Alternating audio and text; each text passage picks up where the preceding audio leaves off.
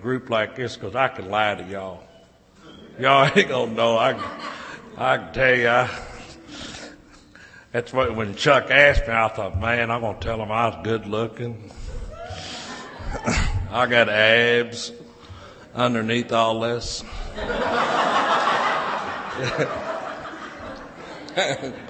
I'm telling you, when I was drinking, that's all I did. I drank. I loved to drink. And I didn't worry about eating. And you can tell tonight I'm not drinking.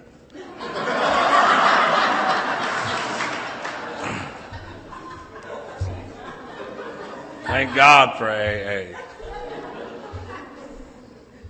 Thank God that something happened. And where I come from, if you say anything in the meeting, they'll say, man, he's lost his mind. Thank God I've lost that mind. The mind I had was going to kill me. And I came here and everything's changed. Everything. Everything about me has changed. And I'll be forever grateful for that. I grew up, I come from Western Kentucky, a little country town called Elkton, Kentucky, in Todd County. I'm country. I'm not kind of hillbilly or from the woods. I'm country. I've ate government cheese all my life. I've ate that old peanut butter you get out of a can from the government. It was until I came to Louisville, Kentucky, before I ever used white toilet paper. And Janet knows what I'm talking about. My God, when I was coming up, you read before you wiped.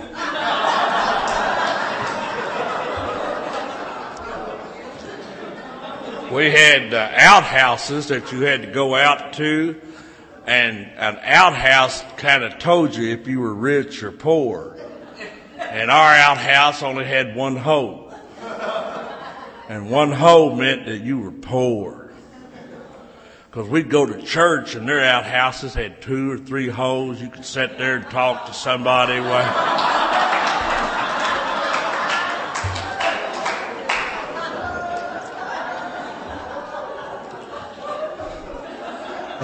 My dad was a great big man. My dad seemed like he was like 6'5", and had a great big old belly. And man, if he was here tonight and he was talking, he could lay his belly on this podium. And I don't care what size shirt my mother would buy my dad, you could always see his belly button. And he always had his finger in that button. And everywhere we went, and everybody was attracted to him. I don't know what it is about big people, but we're attracted to him. And on the weekends for entertainment, we'd go to the funeral home. That old funeral home, it ain't funny. They had a funeral home, which was entertainment for my dad. He loved to take me and my brother. I've always been short and heavy. My brother was short and heavy. He'd take us to that old funeral home. I remember we'd ride that old pickup truck and pull in that parking lot. And my dad would get ready to get out of that truck, and he was a disciplinarian. That's hard to say with teeth.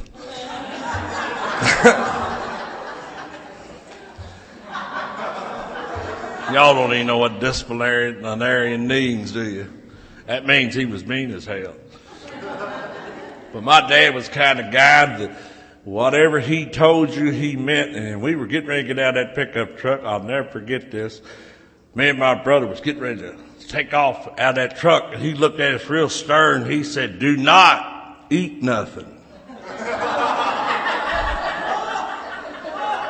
He didn't tell us he would whoop us. He didn't tell you were going to get in trouble. He said, "Do not eat nothing."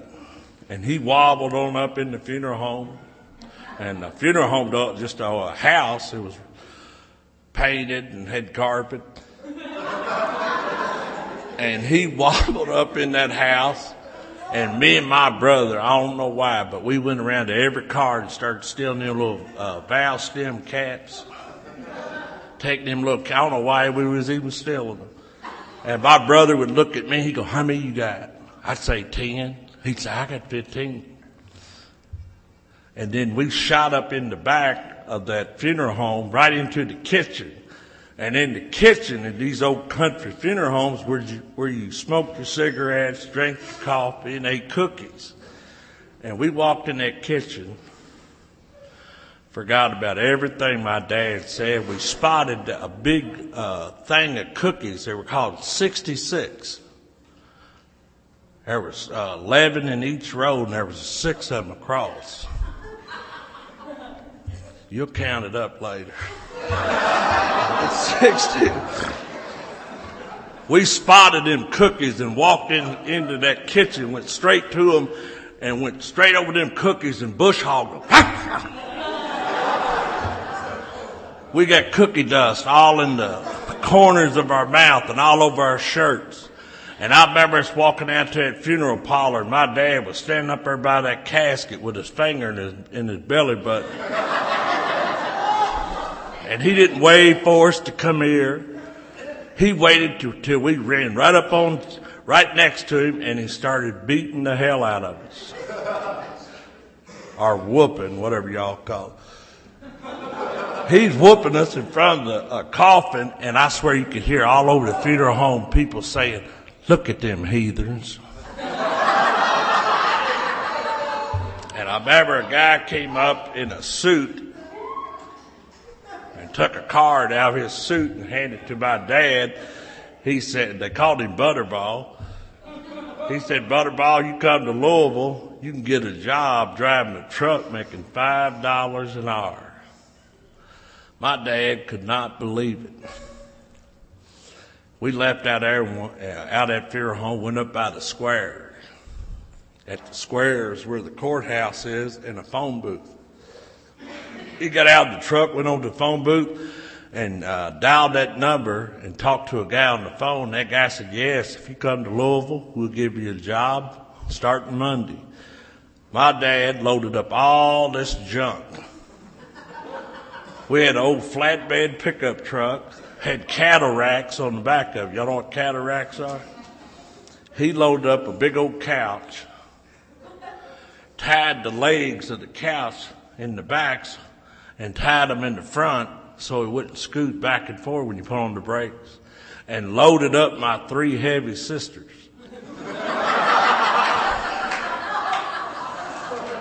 Took all kind of sacks of underwears and T-shirts, pushed them up on there, made my brother sit on one end of the arm of the couch, and I sit on the other arm of the couch, and buddy, here we go to Louisville. We're asking for 65 was built, and we started heading to Louisville, and we're riding along, and all them underwears and socks are flying out the back of that truck. We look like the Beverly Hillbillies. And I'll never forget, we went by Bowling Green, went by Elizabethtown. And I looked over at my brother. My brother was bent over and his knees were shaking like this. I looked at him. I said, what's wrong, Ralph? He said, man, I got to pee. I said, well, tell Daddy. He went, hell no. And I knocked on the back of that truck. And my daddy didn't look for a parking lot. He didn't look for a rest area. He pulled right off the side of that road into the woods. Took him 3 heavy girls. My mother took him 3 girls up in the woods so they could do their business. My daddy made me and my brother march to the back of that tailgate and pee off the back of that truck while cars went by. And I believe that's what made me drink.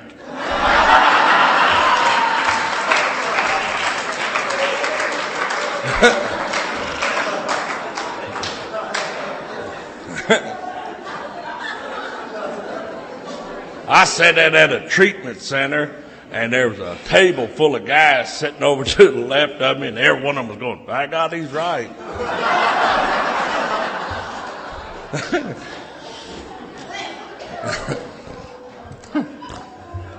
We came to Louisville and found a little shotgun house down in the worst part of Louisville, a neighborhood in the West End, a neighborhood called Portland. Portland is a rough neighborhood.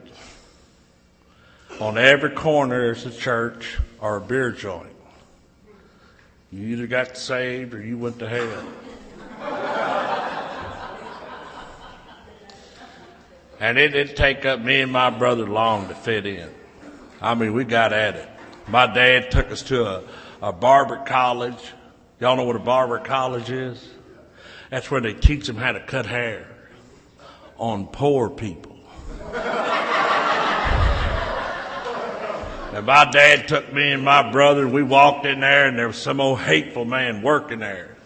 And as soon as we walked in, an old hateful man would look at my dad. He'd say, how many? My dad would hold up 2 fingers. I got 2. And that old man would look at me and my brother, and he'd go, sit down. And we sit down in the chair, and we didn't get a chance to tell him, can you push this up? Or that old man started cutting our hair. And he only had one cut, and it was called off. And we walked out of that barber college and looked like 2 little pit bulls.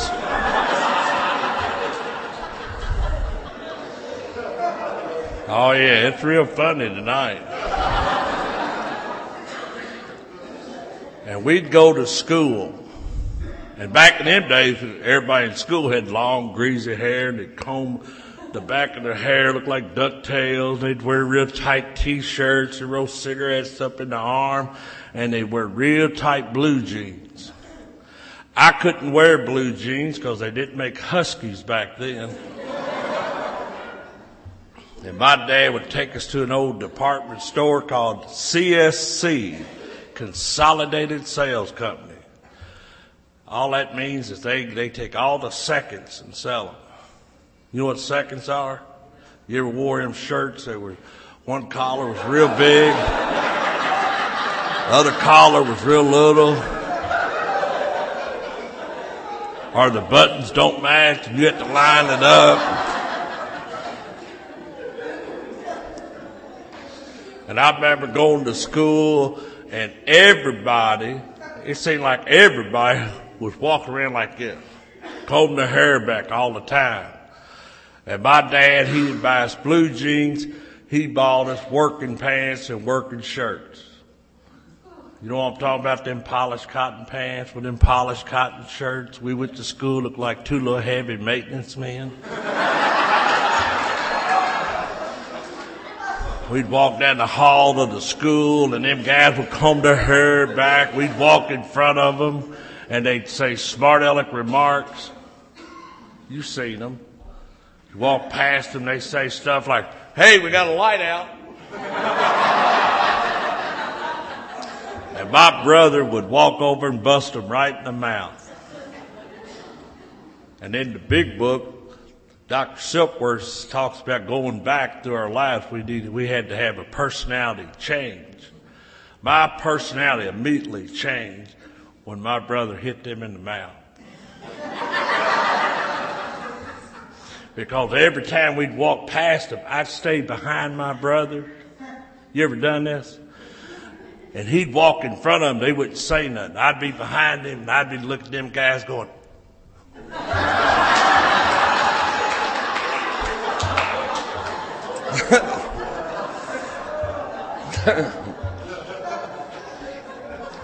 But if I was walking down the hall and I wasn't with him, I'd change. I was real humble. Hey, y'all. And I run into I don't know what it is about us. I don't know if we're born with it. I don't know if we study this. But you can turn every light out in here. Get it pitch dark, and we'll go straight to an idiot. You ever know? We go straight to them. I think we got it naturally. because I was in that school and went straight to these two cats, and I mean these two cats were the coolest guys in school. One guy, he looked Italian. He was real dark complected, and he was the first white guy I ever seen had an afro, and he didn't know it. And his name was Mario.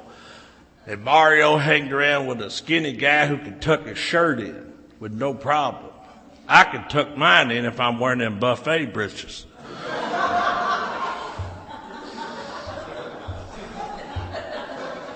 It ain't funny.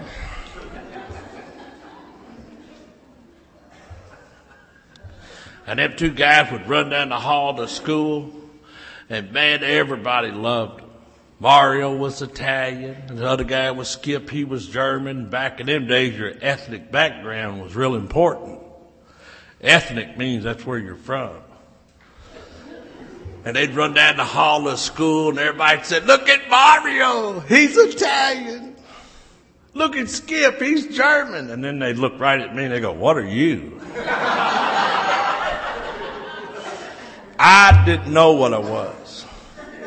I know what I am tonight. I'm an alcoholic. I'm not a crackologist. I'm not a reeferologist. I'm an alcoholic. I know it tonight. I didn't know it back then. And my dad had got that job and started hanging around with truck drivers, and you probably thought I was a doctor or a lawyer. I'm not. I'm a truck driver. That's what I do. And I remember all them guys would come to our house, and they'd get to our house at about 6:30, just like we do. Now you get to a meeting, everybody's scratching and itching, hugging on each other. They would do that. And then about 7 o'clock, they would sit down and start drinking. And I'm running up and down the street with Mario and Skip. You ever done this? Run up to a house, knock on the door, take off running, and hide in the bushes and look at the people looking around and just snicker.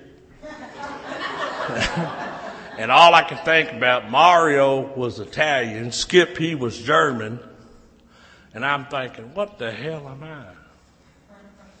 And I'll never forget, we run up in our house, went back in the kitchen. We had a shotgun house. It's got 3 rooms, a front room, a bedroom, and a kitchen. Nothing else. And we run up in there, went back to the kitchen. I went straight up to that table. I said, "Daddy, what are we?" He said, "What are you talking about?" And I had Mario and Skip with me. I said, "Mario is Italian. Skip, he's German. What are we?" And he said, without even blinking an eye, he said, "We are redneck."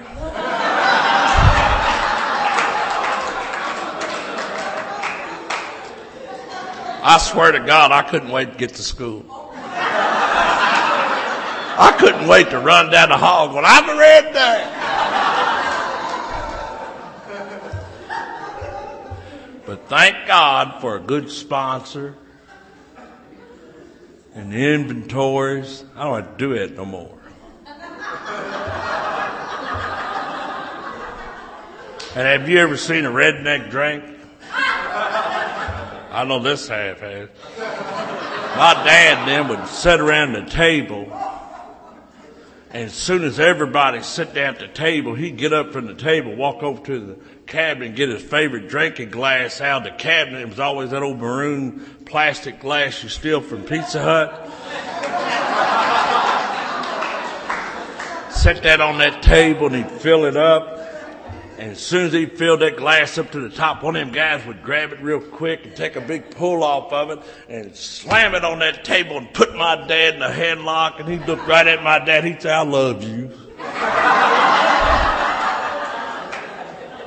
And that would start at 7 o'clock.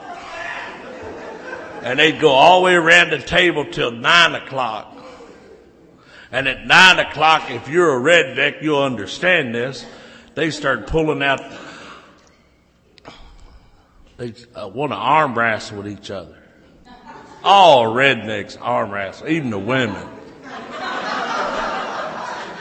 And whoever would win, they'd tell them they loved them.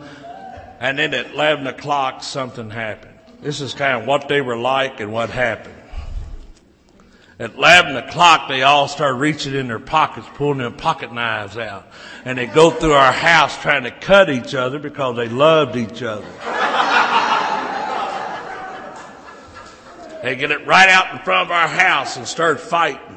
And I remember me and my brother being in our underwear. We'd go to the front door. And we'd be standing there watching them fight. And cars would go by our house going, they live right up there. I had never had a drink. I was about 16, 17 years old. Never had alcohol in my body. But I was one of them guys, whatever you said, I've done it. I could be down the hall talking to some girl. They said, man, we seen you talking to Brenda. I'd go, I've been with her.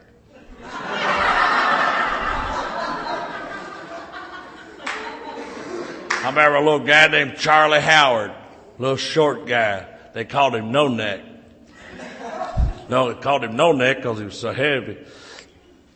And he said, Raj, you coming to the football game tonight? And I said, yeah, I'm coming. He said, man, I'm going to have something to drink. You drink, don't you? I go, yeah, I drank. I never drank before in my life. And I got to the football game and Charlie pulled out a big bottle of Orange Rock vodka. Y'all ain't never heard of it. You know why? Because it's expensive.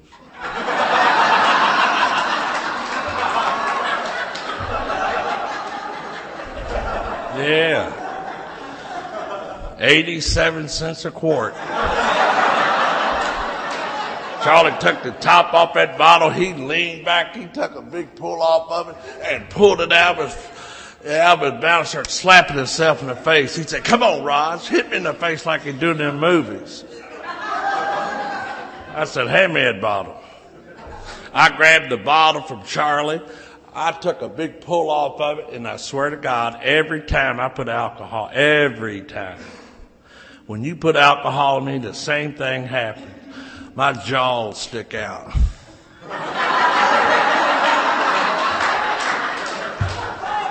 I'd hand that bottle back to Charlie. Charlie grabbed that bottle. He leaned back. He took a big pull off of it.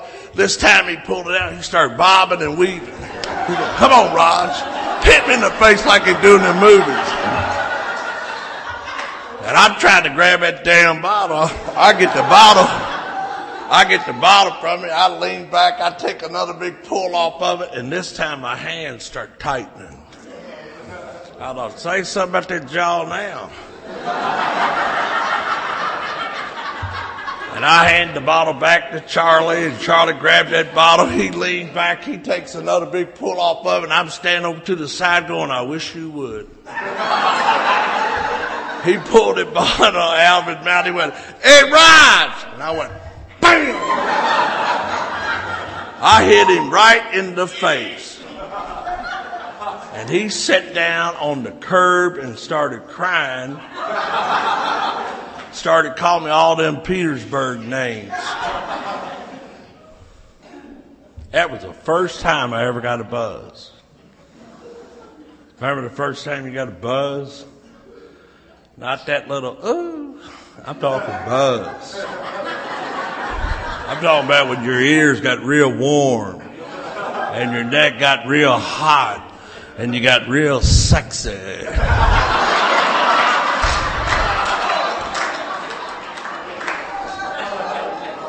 Yeah. I love people who act like, I don't know what he's talking about. Yeah. I know you don't. But if you don't know what I'm talking about, ride by a beer joint tonight or one of these liquor stores, see that guy's hanging on the side of the building.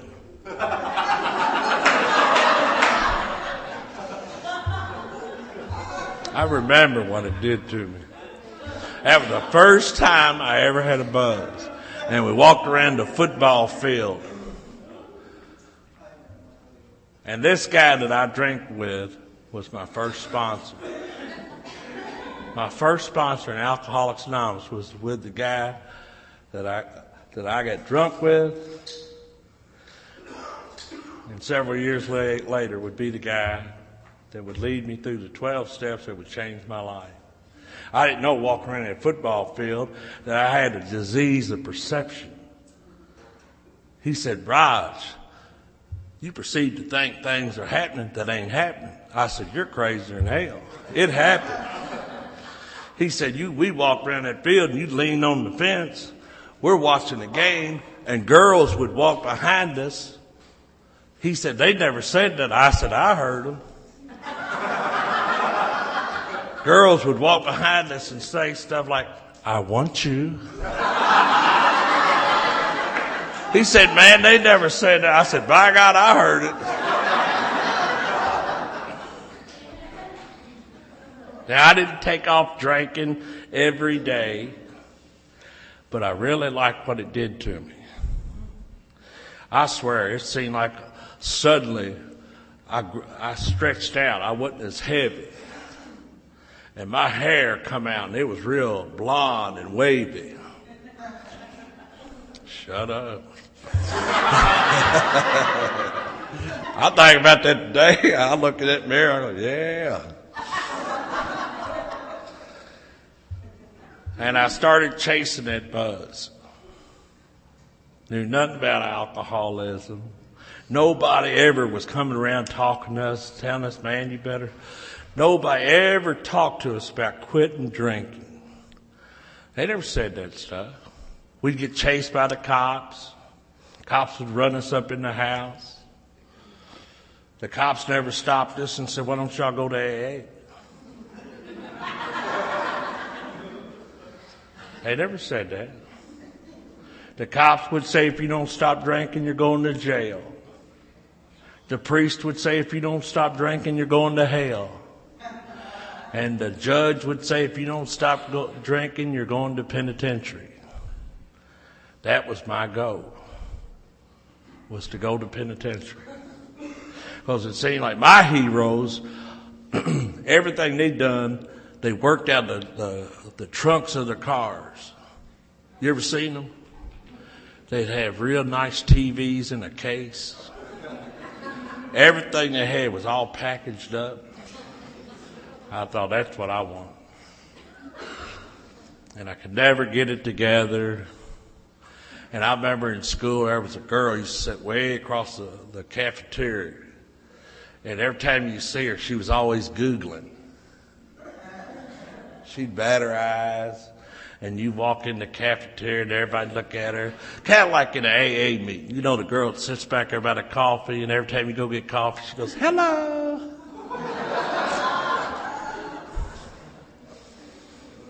I'd see her every day in the lunchroom, and all them greasers would walk by my table, and they'd say, Raj, there's some girl over there that likes you. And I'd look over there, and I'd think, she don't like me. And after them greasers would walk away, I'd look back over, and she was still Googling. Well, I ain't as dumb as I look. I start Googling back. And I remember she'd walk from the school, get a block down the street, and some of you people who are about my age understand, back in them days, you could walk behind somebody. And I'd walk behind her, and every now and then she'd turn back. And I'm so shy, I did the same thing.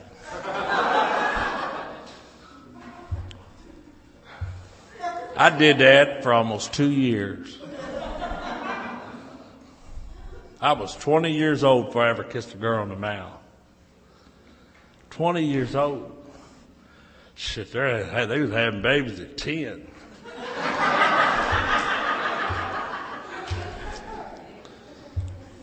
But I couldn't get around a girl because I'd get nervous gas.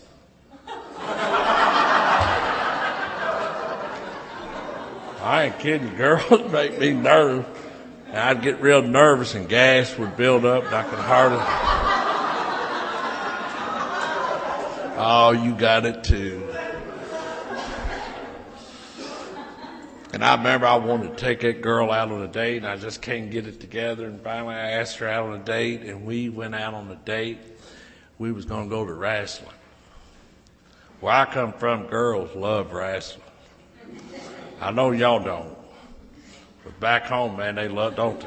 They love wrestling. I took her out on a date and everything was just right. I'm about to blow up. I swear to God. I'm like a helium balloon. I'm about to bust. And I believe God works in her life in mysterious ways. But that girl said, would you go get me a cold drink? I thought, thank you, Jesus. Because I went to get her a drink and every step, well.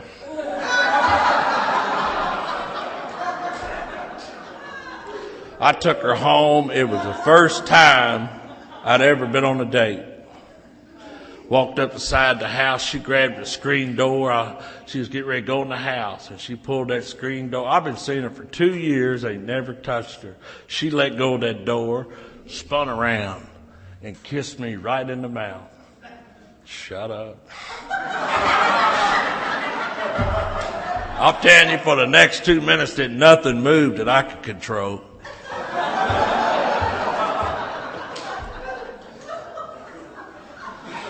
And that eventually we would get married. I knew nothing about alcoholism, and I can't stop drinking. I'm 20 years old, and I can't stop drinking. Got a job at a whiskey barrel factory right on time. You ever look back through your life? Everything was right on time, the way it happened. Just perfect. I'm a budding little alcoholic working at a whiskey barrel factory. You know what they put in the whiskey barrels? Whiskey.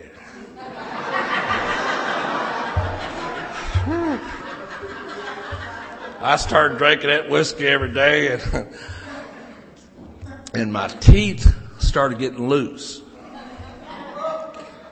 I want to tell you, if you're here tonight, if you don't hear nothing else, floss your teeth.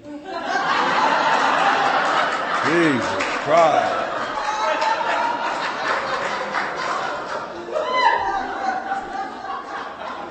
I'll tell you, I drank that barrel whiskey and my teeth would get loose. And then I had to get off work and everybody would say, Rod, push one of them teeth out. I could push them out like this. And everybody would laugh and I'd push them back in and finally one would fall out and I started to get that snaggled look. And me and that girl got married. We stayed married for 9 years and I never was faithful. This is the part I don't like to talk about. I believe being faithful, and this is just for me, is real important today. Being faithful and honest. Anybody can stand up here and say, I'm doing real good.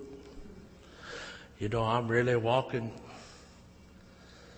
But it's not just here, it's out there. I'm married today. I got a woman that's got all her teeth. Ain't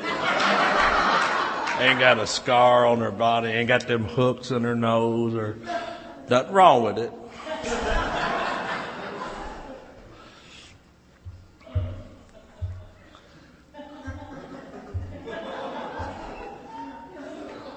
But my first wife, I could not be faithful. And all I did was drink and run and work. Drink, run, and work. And my teeth started falling out, and we got a divorce. We got a divorce because I was unfaithful. And when you lose teeth, you ever lost a tooth and you stick your tongue up that socket? I'd lost all my 6 teeth up here and 6 down there, and I'd come to y'all's meetings. I'd run up in AA, and I'd go back there by the coffee.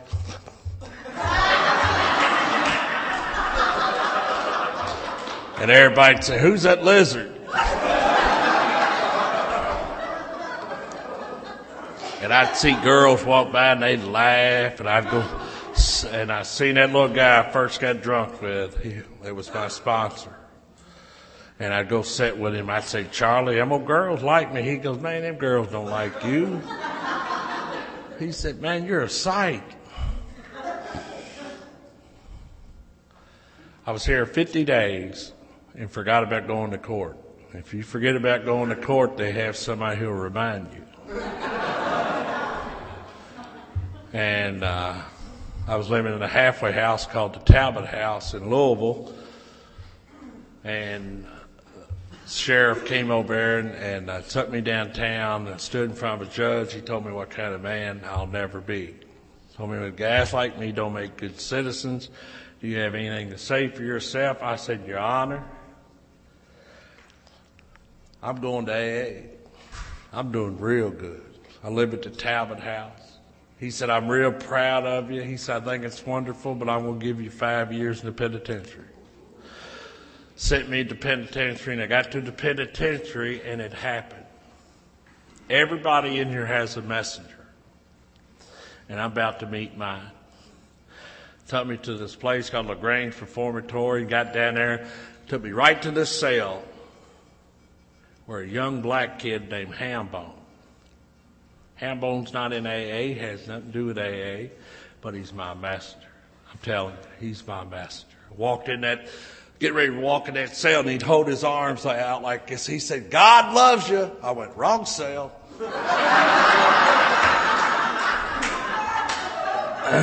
But it was the right cell. And when I walked in there, every day this kid would ask me to pray with him. He'd say, Roger, won't you pray with me? And I'd say, Hambone, won't you go to hell? I don't know what it is about me, but I can't take a compliment. I can't take, so you can, people are offering good stuff to me, I couldn't take it. You could walk up and say, Roger, I really like that shirt. I go, it ain't mine. And I remember I'd go out on the yard, lift them weights every day. And at the end of the day, when they lock you down, as soon as I walk in, that kid would be on his knees. You don't get on your knees in front of another man in penitentiary. And he'd hold his hand out. He'd say, Rod, won't you pray with me? I thought, man, I ain't praying with you. This kid is my messenger. Right on time. God ain't never late. He is always on time. Always. And it was perfect. I'm telling you, it was perfect because I didn't want to have nothing to do with him. I'm a redneck. I don't want nothing to do with him. And God don't care what color you are. He don't care what you smell like. He don't care nothing about you. It don't matter. It's right on. I'm telling you, it's right on time. And every day I'd go lift them weights, and you always get a spotter behind you. I'm laying on that bench. I'm lifting them weights. I'm starting to swell up. Everybody walk by and say, Rod, you're looking good. I say, put more weight on there. Because you ain't going to believe this. I used to be a show-off.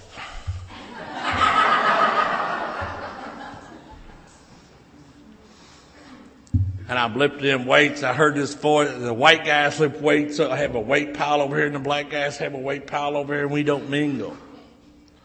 And I heard this voice say, Roger, won't you pray with me? I looked back at that spotter. I said, what'd you say? He goes, that wasn't me. He said, it was Hambone. And I looked right over to the right. I mean, there was this little kid, Hambone, 23 years old, from Eastern Kentucky. I don't know him at all. I'm 39 years old. I'm telling you, it was right on time. And he said, why don't you pray with me? And I got real embarrassed. I stood up on that bench and threw him weights down on the ground. I said, look, Hambone, why don't you take that to God and all your little praying and stick it up your butt?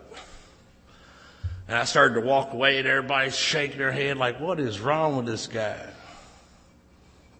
And that night when they locked us down,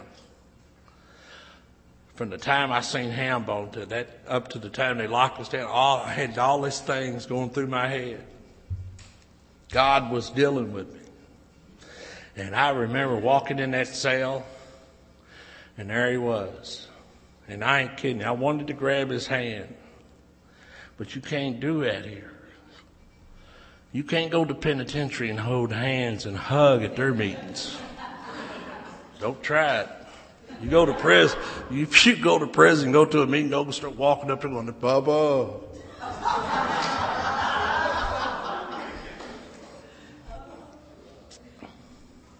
I wanted to grab his hand, but I'm not going to do it. But I want to try the praying thing. And I knelt down beside him, and it was going to happen. I thought, man, I'm going to do it. I'm going to try your little praying stuff. And he started to pray. It sounded like the Declaration of Independence. Man, I mean, he's rattling off, and I could hear these guards walking down the hall. I hear them keys rattling. And right when they got to our cell, I jumped up. I'm not going to let them guards see me with some little black kid on the floor. And right when I jumped up, this kid who's my messenger right on time, he started saying, Roger, God don't care who's watching. He said, Roger, God don't care who's listening. He said, Roger, God is the perfect gentleman. He's ready whenever you're ready. I don't know why, but it done it. I got back down on my knees, and all I did was what I heard people in AA say. Things got better when I asked God to help me. And I asked God to help me on that filthy floor in that penitentiary. And I'm telling you, man, the lights didn't flicker and the room didn't wave or nothing. But something's happened to me. I am not the same person. I've had a change of heart. And the big book says unless we have a psychic change, there's little hope of our recovery. I've had a psychic change. It doesn't matter what you see up here. It's on the inside. I didn't know that. I judged you by your outside. Got out of that penitentiary, came directly to Alcoholics Anonymous, got in a home group called the Grace Group in Louisville. Got that little guy, Charlie, to be my sponsor. He sponsored me for the next 11 years, just like you're supposed to. I'm telling you, he'd take me and read the big book to me like I was retarded. He'd sit down and go through the book with me.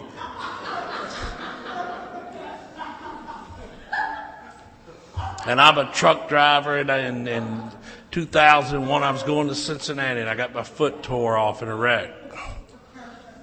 There ain't nothing wrong with being crippled. They put it back on. My foot got tore off. It was laying on the floorboard of the truck, and the fire department came, picked that foot up. It looked like I had tennis shoes on. It looked like a tennis shoe full of chili.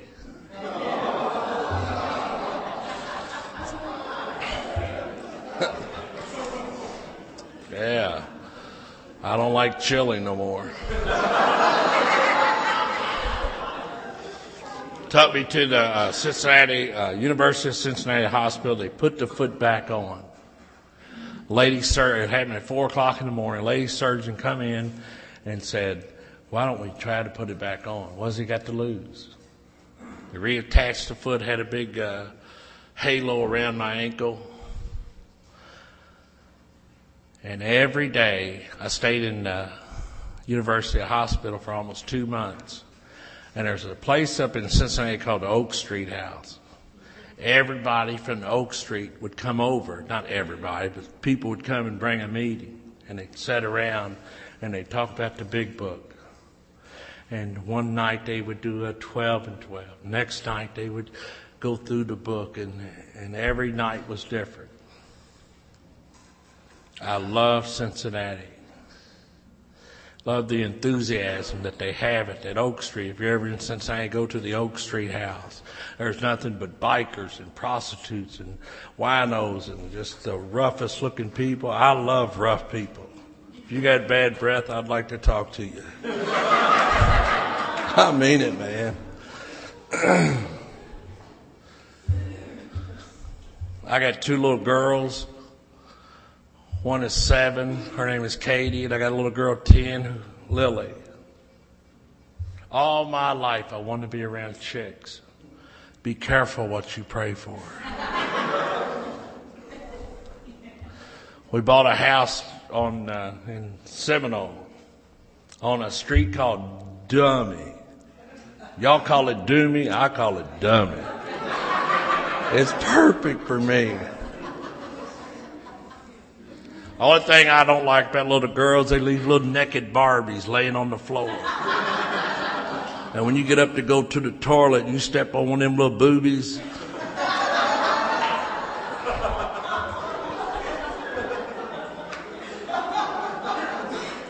My wife's been sober a year longer than I have. And she reminds me time and time again. And we have all girls, and every guy's dream is to have a little boy, and I want to have a little boy. She sponsored a little girl who could not stay sober, and she was pregnant. That little girl would come over, and Beth would take her through the steps, and she just couldn't get it. And she's about to deliver the baby, and she had the little baby, and it was a little boy. And she'd come over and she'd say, "Well, y'all watch Christian? He's 2 weeks old." And hell yeah, we'll watch him. We took that little baby and we bought everything for him. Bought the little Old Navy onesies and the little... And she couldn't get it. She stayed gone for 2 months, come back to get that little boy and looked like a beat down dog. And she tried to take the little boy home, and we don't want her to take him home. And she took him home and come back, and a week later said, "Will y'all watch him again?" And yeah, we'll watch him again. She did the same thing. She stayed gone for 3 months. She come back, she said, "I'm going to give him away." And my wife's an adopted child. She said, "You're not giving him away. We're going to take him. We're going to file for adoption, aren't we, Roger?"